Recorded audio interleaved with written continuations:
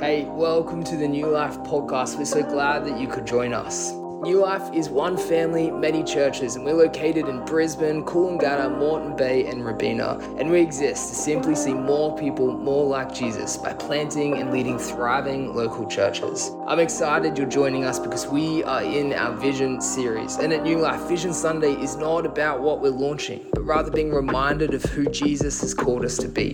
Over the next 2 weeks, we will look at what we believe are 4 key discipleship priorities that are central to what it means to see more people more like Jesus. When this happens, we believe God will usher in renewal in Australia as we outwork His plan and heart for our church.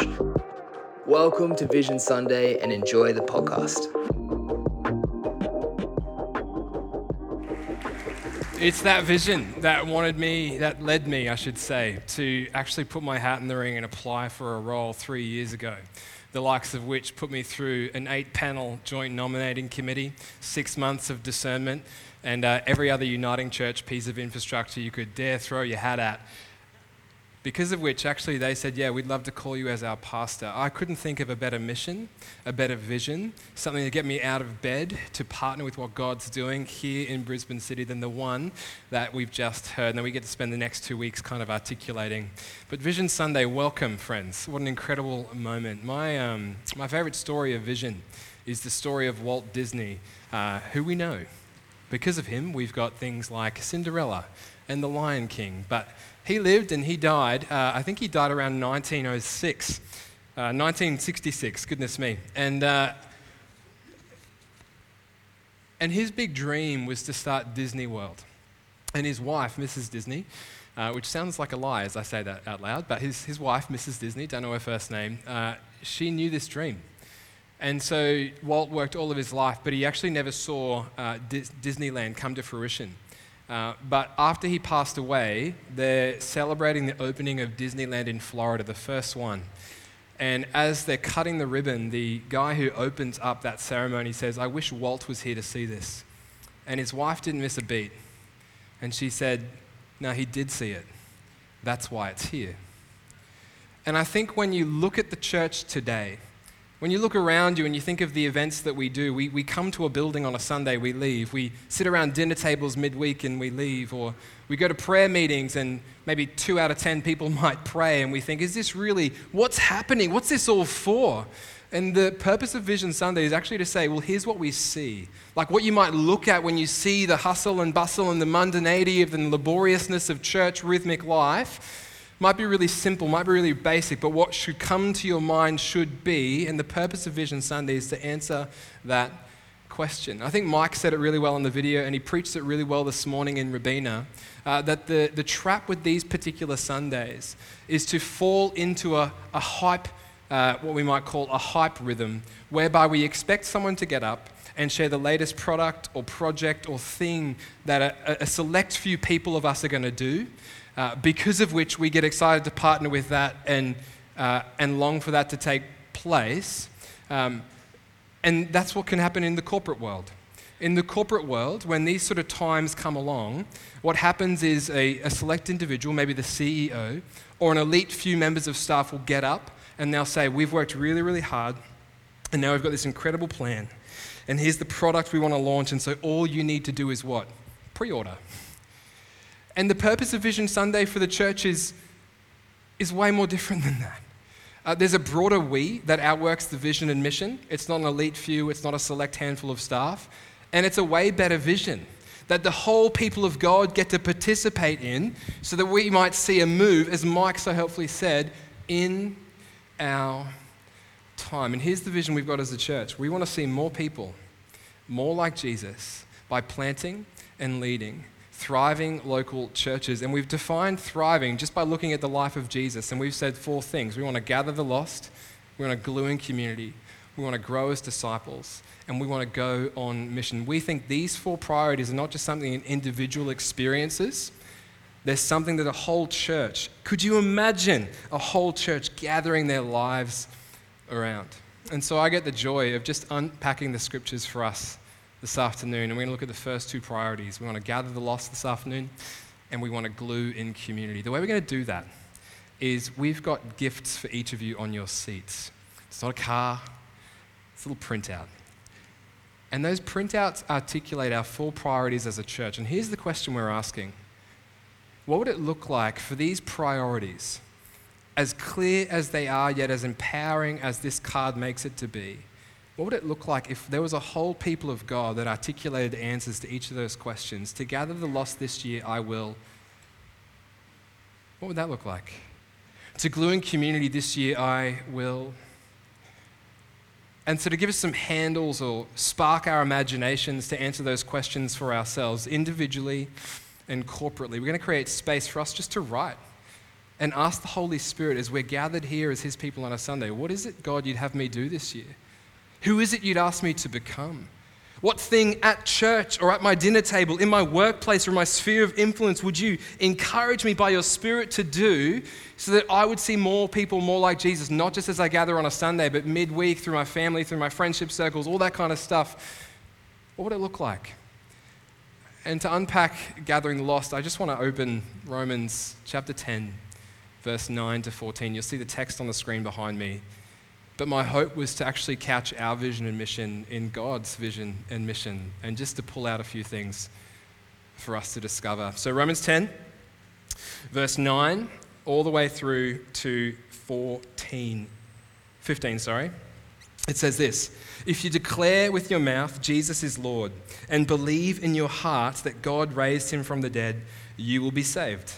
For it is with your heart that you believe and are justified, and it is with your mouth that you profess your faith and are saved. As Scripture says, anyone who believes in him will never be put to shame. For there is no difference between Jew and Gentile.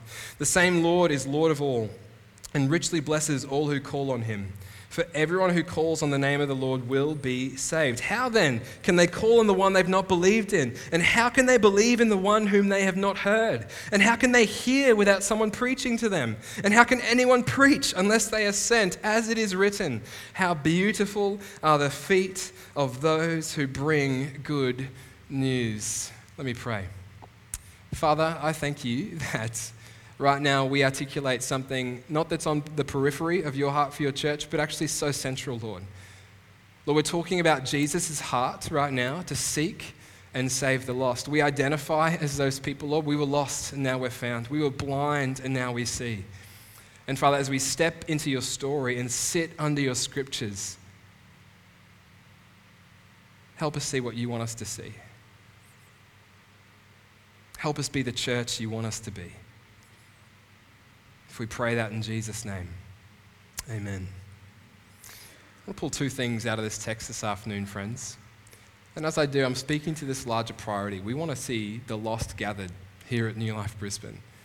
We want to see the dead come to life here at New Life Brisbane. We want to see the blind be given sight so they might see the God who made them for himself and step back into that life-changing, world-transforming relationship. And so number 1, I want us to see that salvation is available to anyone. The context of this passage, it's probably Paul's most mature writing. What do I mean by that? I mean, many scholars think he's writing towards the end of his life, and he's writing to a collection of house churches in cosmopolitan Rome, made up not just of Jews who've come to faith, but of pagans and non-Jews or Gentiles who've come to faith in Jesus Christ. It's a mixed bag of people to whom he's writing. You'll have stay-at-home mums. You'll have the Roman elite. You'll have the guard and the garrison. You'll have Jews who are still asking questions about how their Old Testament religion gets funneled through the work and way of Jesus. You'll have dads, and you'll have lawyers. You'll have historians, and you'll have people who don't know how to read, and Paul is writing this letter to them to be read out in the public gathering of God's local people. And it's his most mature thought. In this text, in this letter, one of the questions that his recipients are asking is simply this: how do I take the faith I've got in Jesus Christ and make sense of it given my Jewish identity? In other words, they're asking questions about what are the markers of God's saved people. Now, in the Old Testament, the markers of God's saved people would be 3 main things. Reading Torah, 4 main things really. Reading Torah, the law, first 5 books of the Old Testament. Circumcision, eating kosher foods, and Sabbath. And so when Jesus rocks up on the scene and claims to fulfill the law in his life, death, resurrection, and ascension, and then at the same time exceed the law by inviting people to respond to him in faith, not works, here's what that means. Does the law I received as an Old Testament Jew mean anything anymore? Now, the Jewish people, they were in on God's salvation. They were God's elect people.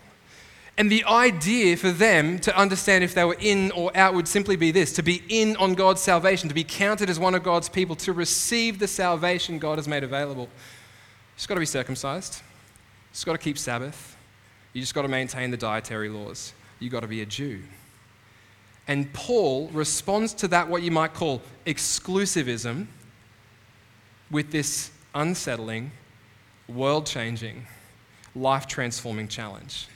Verse 9, chapter 10, I'll read it again. It says these words: if you declare with your mouth, this is in response to Jewish exclusivism, I'm in on God's salvation if I can claim that I am a descendant of Abraham.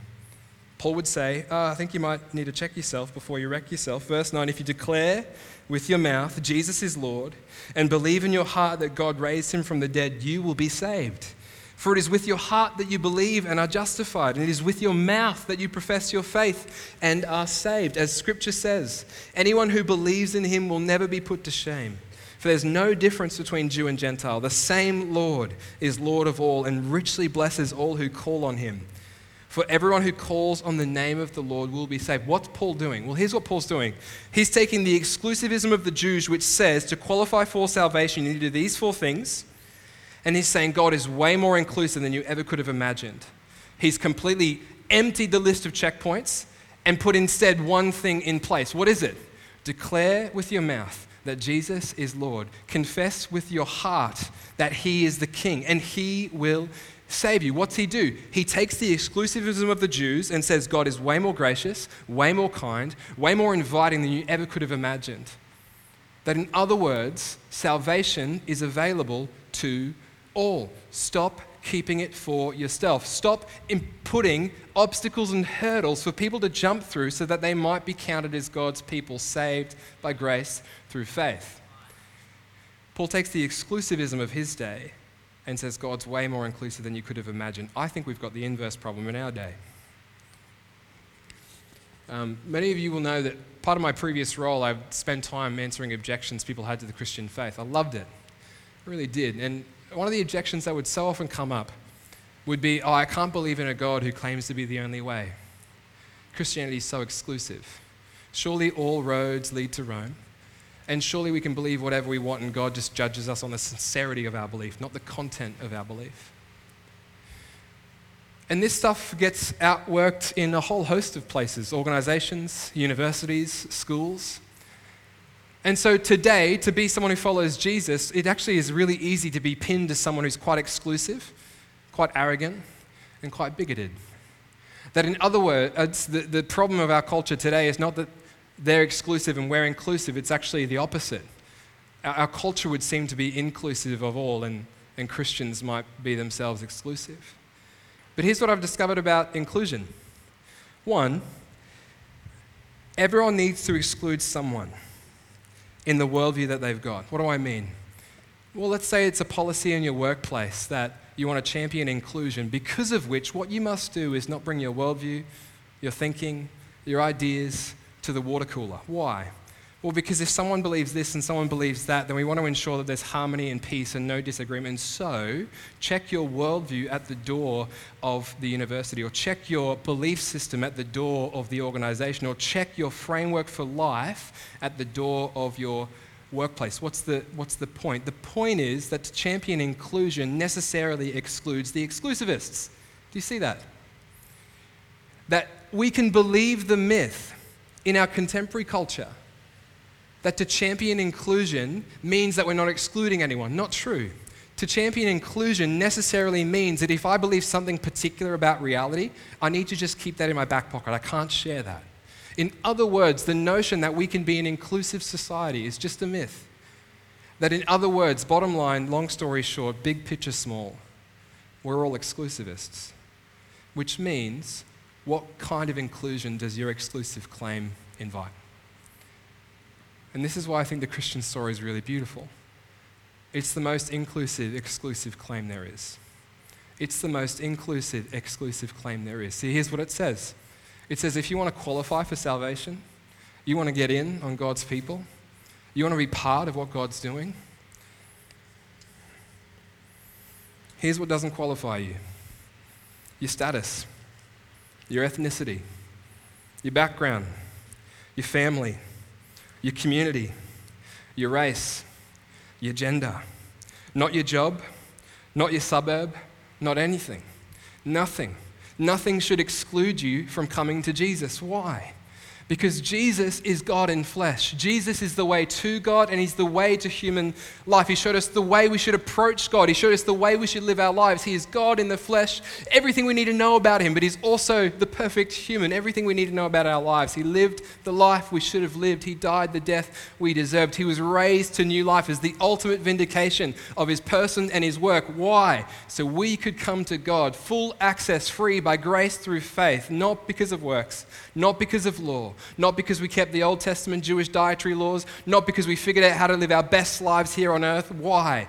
Because one writer said it, in fact, the famous preaching evangelist Billy Graham said it like this, because the ground is level at the foot of the cross. That's the Christian story. Salvation is available to all. One hymn writer summarized Graham's words like this: the ground is level at the foot of the cross. Anyone may come there, for there is no cost. Rich man, poor man, bonded or free. The ground was leveled that day at Calvary. Salvation is available to anyone. That's point one. You ready for point two?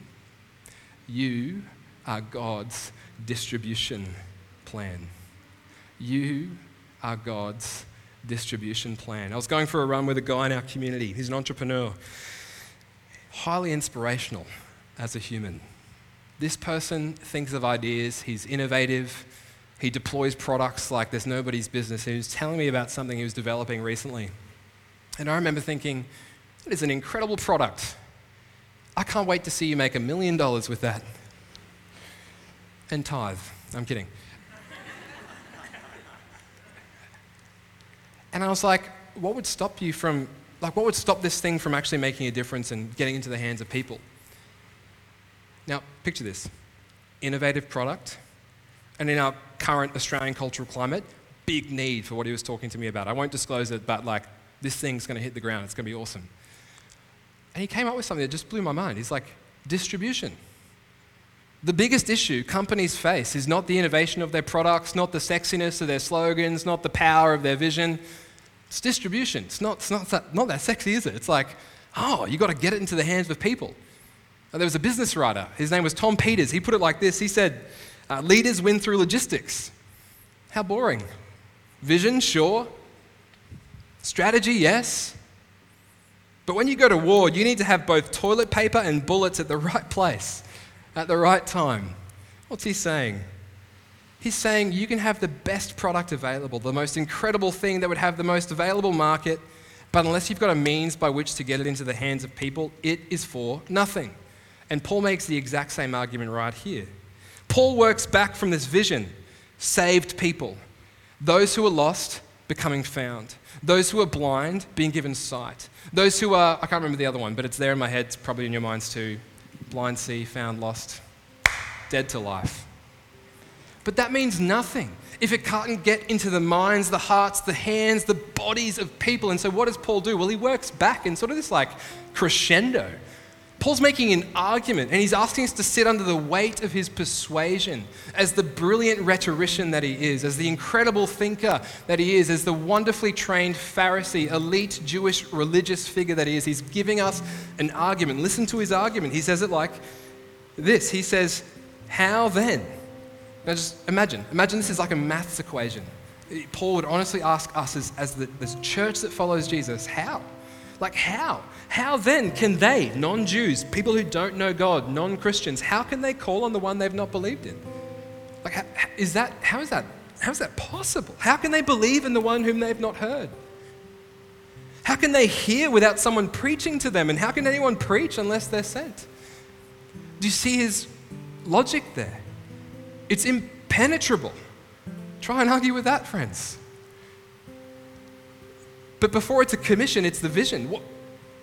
How can our friends that don't know Jesus believe in a message they've not even had the chance to hear?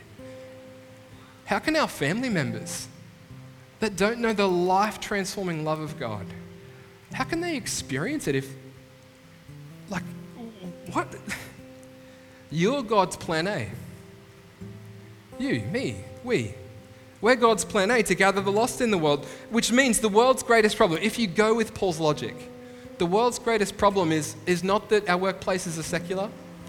It's not that our universities legislate policies that might hinder our ability to speak freely.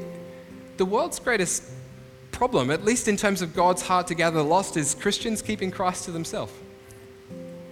That's it. Which is why I'm astounded and also ashamed of my own heart sometimes that evangelism has become a bit of a dirty word in our contemporary Christian culture. I love what D.L. Moody said in response to people thinking that some of the ways that some of the revivalists did evangelism was like not as nice or something. He said it like this. He says, "It's clear that you don't like my way of doing evangelism. You raise some good points. Frankly, I sometimes do not like my way of doing evangelism, but I like my way of doing it better than your way of not doing it." And I read that and I was like, fair enough. Fair enough, dead brother from the 18th century, that's fine. In 2019, Barna released some stats, and they surveyed millennials all the way through to boomers, and they asked them a series of questions. And some of the stats that came through, this is based in America, but I wonder how much of it might apply to us, and I think all of us would have anecdotal evidence that this could be true. Or some of us, myself included. They said, "Do you agree with this statement? Part of my faith means being a witness for Jesus." From boomers to millennials, 96% agreed, on average. Another statement, "The best thing that could ever happen to someone is that they meet Jesus." From boomers to millennials, 95% of people agree. But here's the interesting thing. One of the statements was this: it is wrong to share one's personal beliefs with someone of a different faith with hopes that they might one day share the same faith. 20% of millennials agreed with that. Sorry, boomers agreed with that, and 47% of millennials agreed with that. That in other words, if you're a millennial, it's entirely possible that 50% of us think that it's wrong to share our faith in a way that would hope that those with whom we share don't want to share the faith that we have. Now, never mind that there's a disconnect between evangelism and sharing our faith. The survey's indicting. Not because it should heap shame on us, it should show us the disconnect with Paul's logic and the vocation and mission of the church. I'll finish with this story and invite us just to reflect for a second, but just think about this with me. At the organisation I used to work for, we were sitting around a table once and we were asking, what's the hardest objection you've ever had to respond to? We'd go into high schools and universities and boardrooms and throw us your hard questions, and I actually really loved it, just for what that's worth. But he said, I was sitting with my friend in Ireland. This guy's named Gareth. Sitting with my friend in Ireland, and he said, and I'll just try and just pretend I'm speaking as my friend, as Gareth's friend here. He said, the hardest objection I've ever had to hear, Gareth said, was when my friend said to me these words: if Christians believe that the decisions we make in this life affect our eternity, with Christ, without Christ. Now we can get detailed on what we think judgment looks like, we can get nuance on what we think hell looks like. I don't give a rip, but what's clear in terms of the creeds, in terms of the New Testament, eternity without Christ. Very clear. He's just if Christians believe that the decision we make in this life has eternal ramifications, I really struggle to trust a body of people that haven't been spending more time trying to tell me about it. I really struggle to trust a body of people that haven't been going to extreme lengths to get this news into my ears, into my mind, through my mind, into my heart, so I might be counted as one of God's people, receiving the salvation, not because of my merit, not because of my performance, not because of my background, my esteem, my pedigree, but because I heard the good news of Jesus Christ and said, yep, that was for me. What Christ did on the cross was for me. Why do I say all this? I say all this because our vision as a church is to gather the lost. Like, we want to see our friends that don't know Jesus, our families that don't know Jesus, our colleagues that don't know Jesus.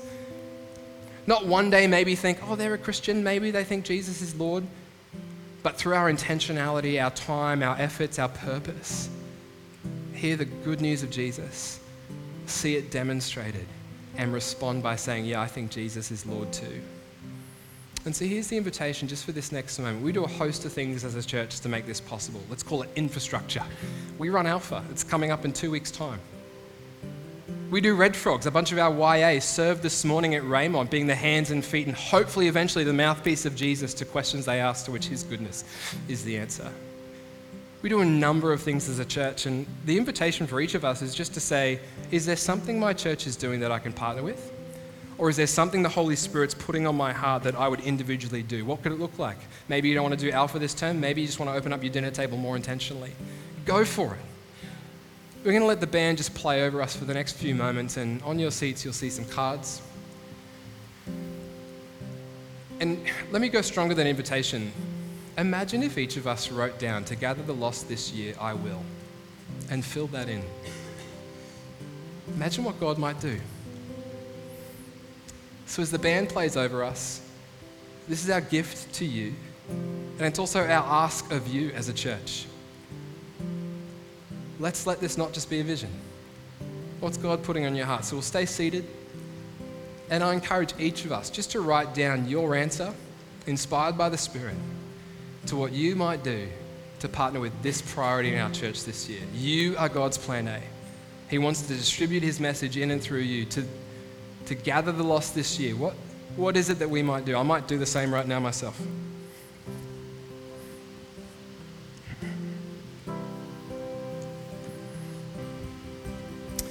So Father, we thank you for this vision. Not because it's snazzy, not because it's punchy,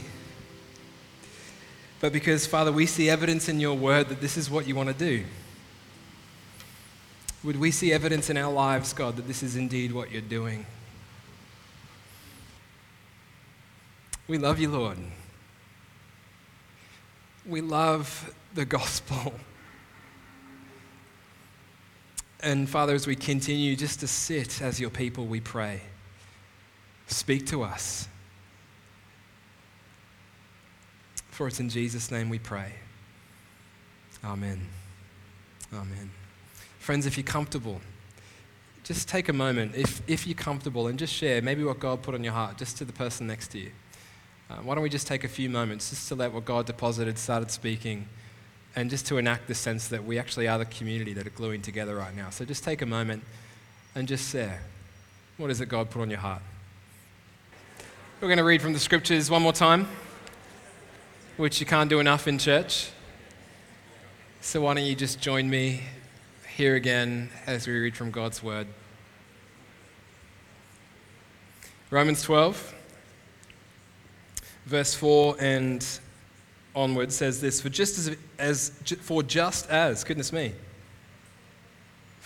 each of us has one body with many members, and these members do not all have the same function, so in Christ, we, though many, form one body, and each member belongs to all the others.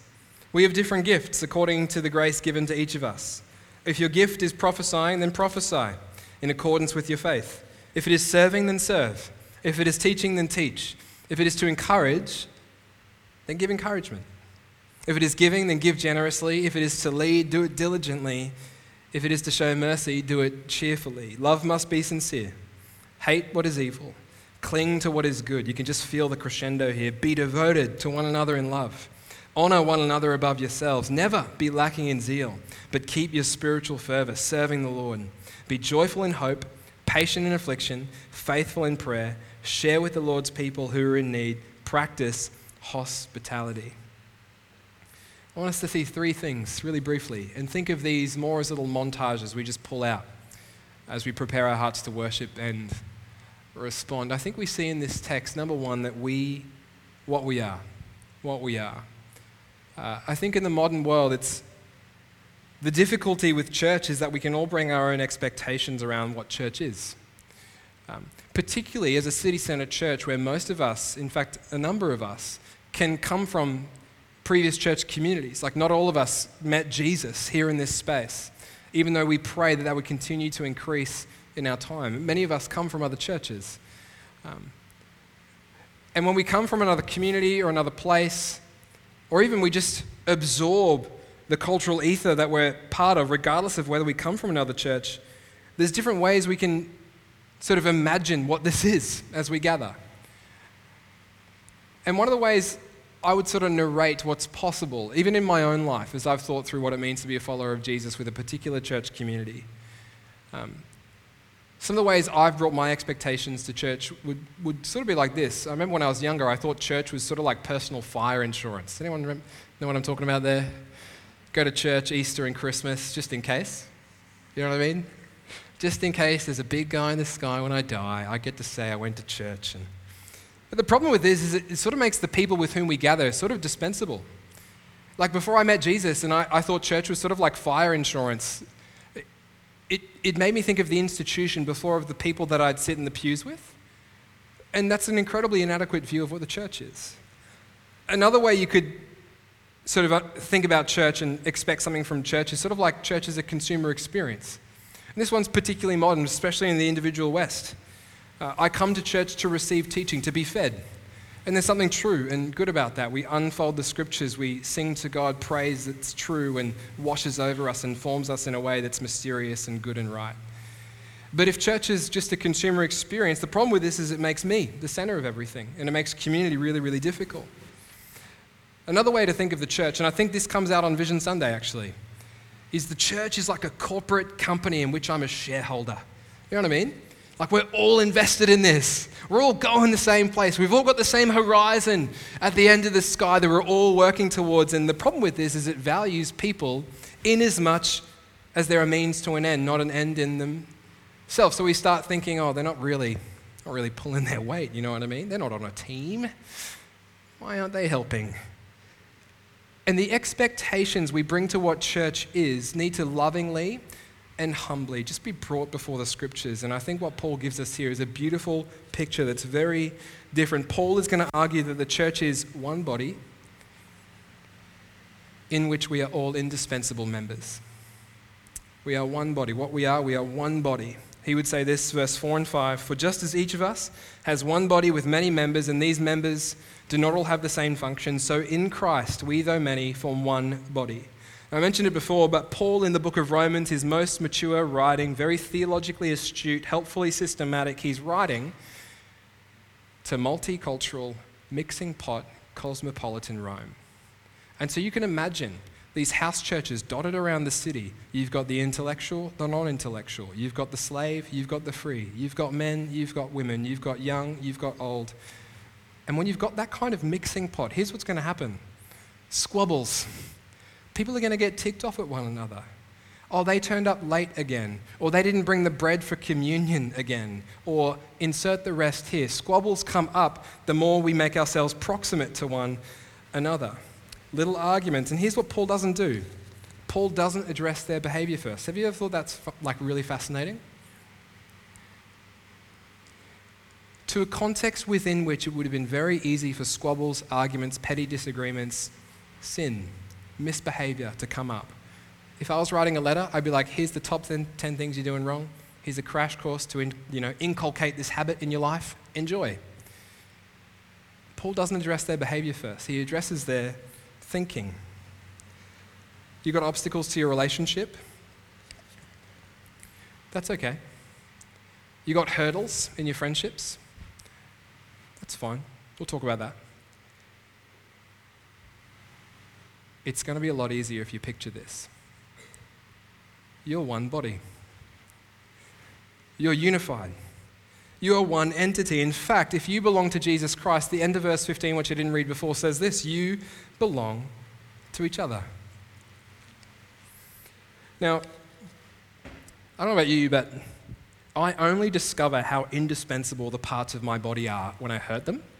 I remember it was Easter Friday last year, and I was prepping the communion bread with gloves on. Then I cut my finger.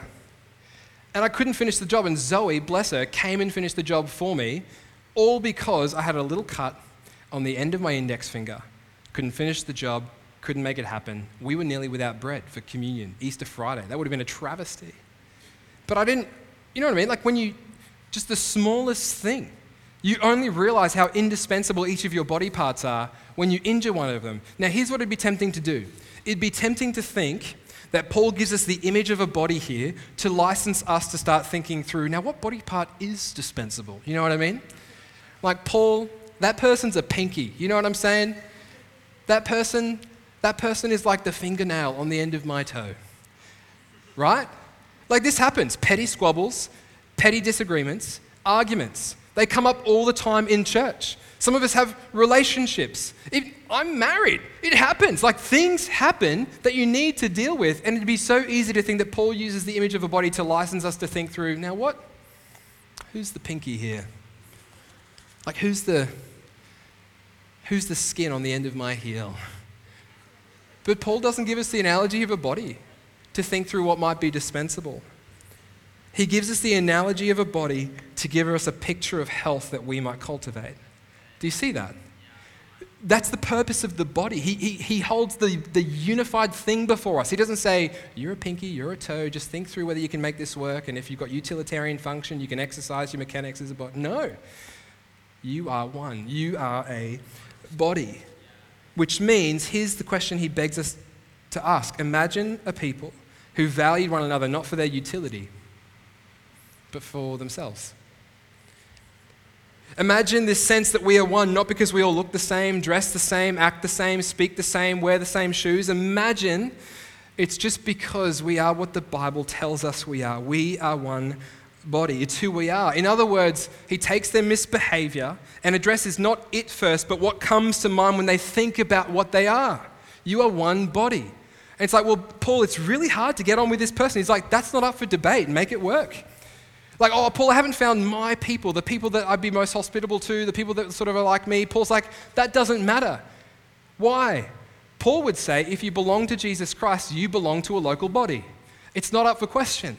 The Bible doesn't have vocabulary that makes sense of this sense that, they're really ticking me off. Maybe I should think about going to another place.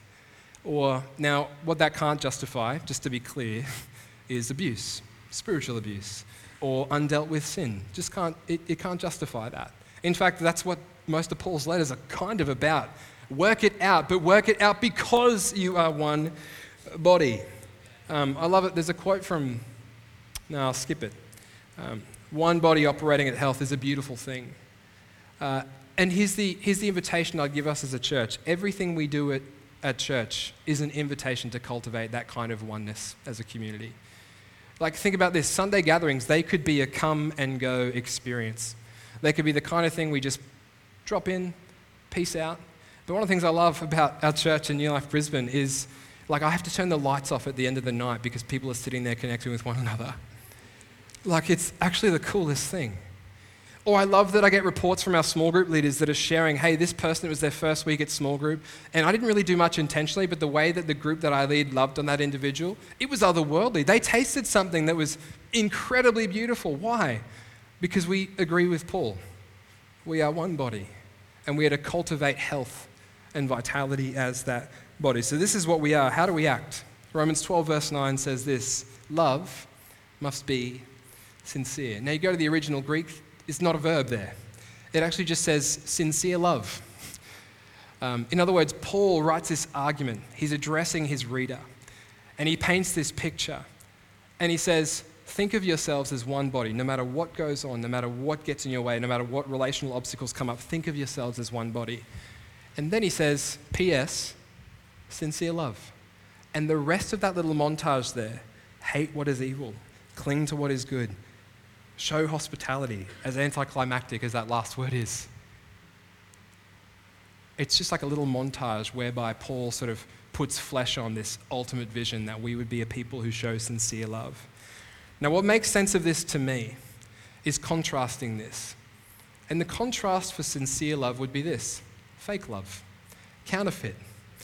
When I was like 14 years old, I went to Thailand.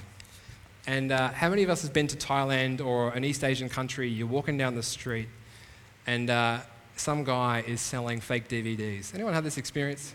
Yeah. When you're a kid, you're like, this is a candy store for me. There's Jimmy Neutron. It's not even out in cinemas yet, but I'm going to buy that thing and I'm going to watch it. But what happens when you buy the fake DVD, the pirated DVD? You take it home, you put it in the DVD player, and what you thought would be this beautiful sneak peek, exclusive editor's take on Jimmy Neutron ends up being some guy that walked into the back of a cinema with a JVC camera and filmed the movie, put it on a DVD, and then printed the covers from some like Google image. And what's the takeaway? The takeaway is that when you think you're getting the real deal but it's counterfeit, it leaves a bad taste in your mouth. You can't rely upon it. This happens in a whole host of areas in life. Think of falsified documents. Think of fake news. Think of imitation leather. Has anyone thought about this recently? Back in the day, you used to buy leather shoes, and then they started selling synthetic leather. But now, given cultural ways, we buy vegan leather. And my question is it just synthetic leather repackaged? I don't know. But bottom line, it's fake leather. You know what I'm talking about. But here's the point. Here's the takeaway with counterfeit goods. They aren't as workable, nowhere near as attractive, they feel wrong, they don't last, you can't bake on it. The news could be false, the quality isn't as nice, the durability isn't as good. Why? It's fake. That's the takeaway. And Paul would say here, what you need is authentic love. What does that mean? In the Great Fire of Britain, a whole host of the city burnt down, and an architect was commissioned to rebuild St. Paul's Cathedral. Finished in 1701, his name was Christopher Wren. Now most buildings, when they're built, always have a plaque that detail who built it, sort of like an autograph. And this is actually where the word autograph comes from. Authentic, autos, auto, autograph, you get the point. And so you'd walk into St. Paul's Cathedral in London, and you'd look for the plaque, and it's not there. And you ask the tour guide, how do I know who built this? There's no autograph. And the tour guide would so easily say, this building is Christopher Wren's autograph. You know this is authentic to Christopher Wren because of what it is in itself. In other words, for something to be authentic, you need to be able to trace the author in it. So I should be able to see through Lavier, Picasso. I should be able to see through the Brandenburg Concertos, Sebastian Bach. I should be able to see Christopher Wren in St. Paul's Cathedral. And here's Paul's point when he looks at the church. We should be able to see Jesus Christ. How? Love. That's it. Love. We know what we are. We know how to act. What makes the difference? The last little piece. And as I begin to share, why don't you just start asking the Holy Spirit, what are you asking me to do this year? How are you asking me to own this vision? Paul would say this, verse 9 through to 13, love must be sincere, hate what is evil, cling to what is good, be devoted to one another in love. Honor one another above yourselves. Never be lacking in zeal. Keep your spiritual fervor, serving the Lord. Be joyful in hope, patient in affliction, faithful in prayer. Share with the Lord's people who are in need. Practice hospitality. Now, this is a list of virtues. And this is a common writing practice in the ancient Greco-Roman world. You give an ethical montage as sort of a quick-fire way to capture what the title of that entire thing was. Love must be sincere.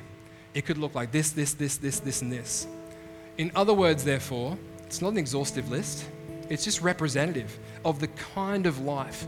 And here's what I think this list is. I think it's just a bunch of really small things. You know what I mean? Love must be sincere. Let the authenticity of who Jesus Christ is be visible through how you act with one another. How? Set the table.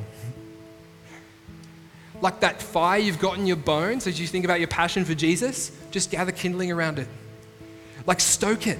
Don't let it go out. Let the passion burn in you. Let it grow up. These are just small little things. And I think our objection to Paul in this moment would just be, Paul, it's a bit basic. Like, it's a bit basic. And Paul would say, yeah, this is Gospel 101. It's basic, not because it's easy, but because it's simple. And because it's simple, it's actually really hard.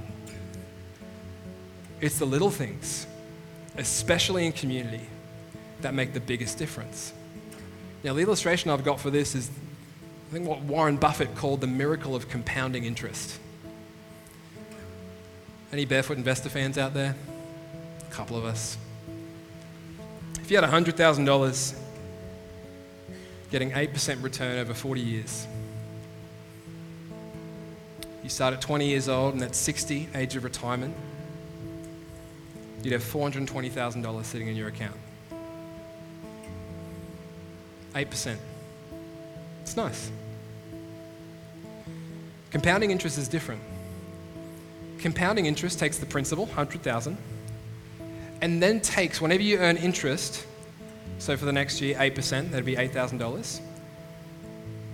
It adds that to the original principal and then calculates the interest you earn after that second year. So in the first year, $100,000, 8%, $108,000. But on the second year, your interest is calculated not based on the original 100, but based on the secondary 108,000. What's the point? It's a bunch of stuff I don't really know what I'm talking about, but takeaway is this. After 40 years, not with simple interest, but compounding interest, you'd have $2,172,452 sitting in your bank account. Don't quote me on the maths. What's the point? One small, simple change in the interest you accrue in your account. Now, if anyone knows that bank account, like that company that gives that rate, that'd be really helpful for all of us, I think. It's the little things that make the biggest difference.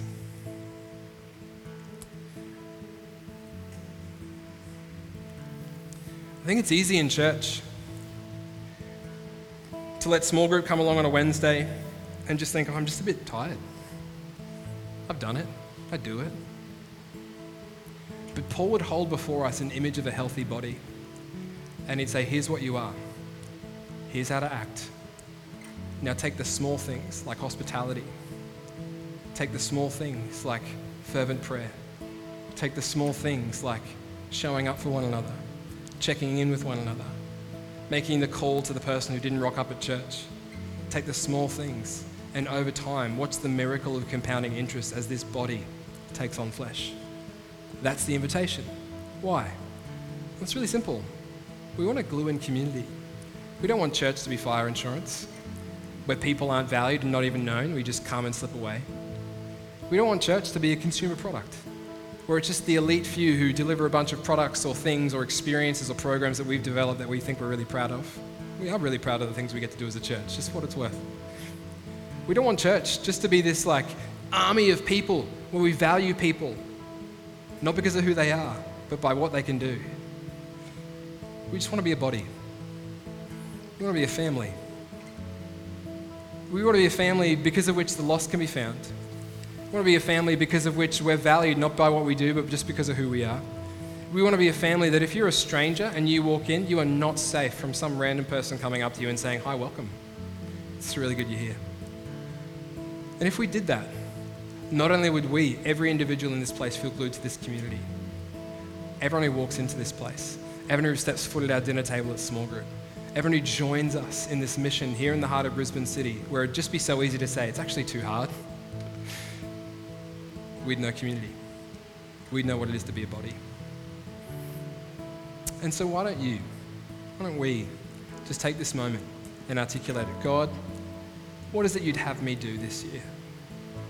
That I might glue to community and that I might help others do the same as you use me, as your hands and your feet in the home to which you've called me.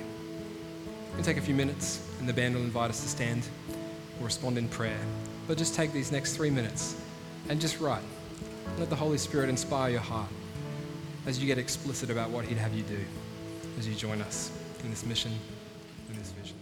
Thanks again for listening to the New Life podcast. If that stirred something within you and you'd like prayer, or maybe you'd like to join us in the mission of seeing more people more like Jesus, you can contact us through our website, church.nu, or you can reach out through our Instagram or Facebook pages. We pray that you have a great week. Be blessed.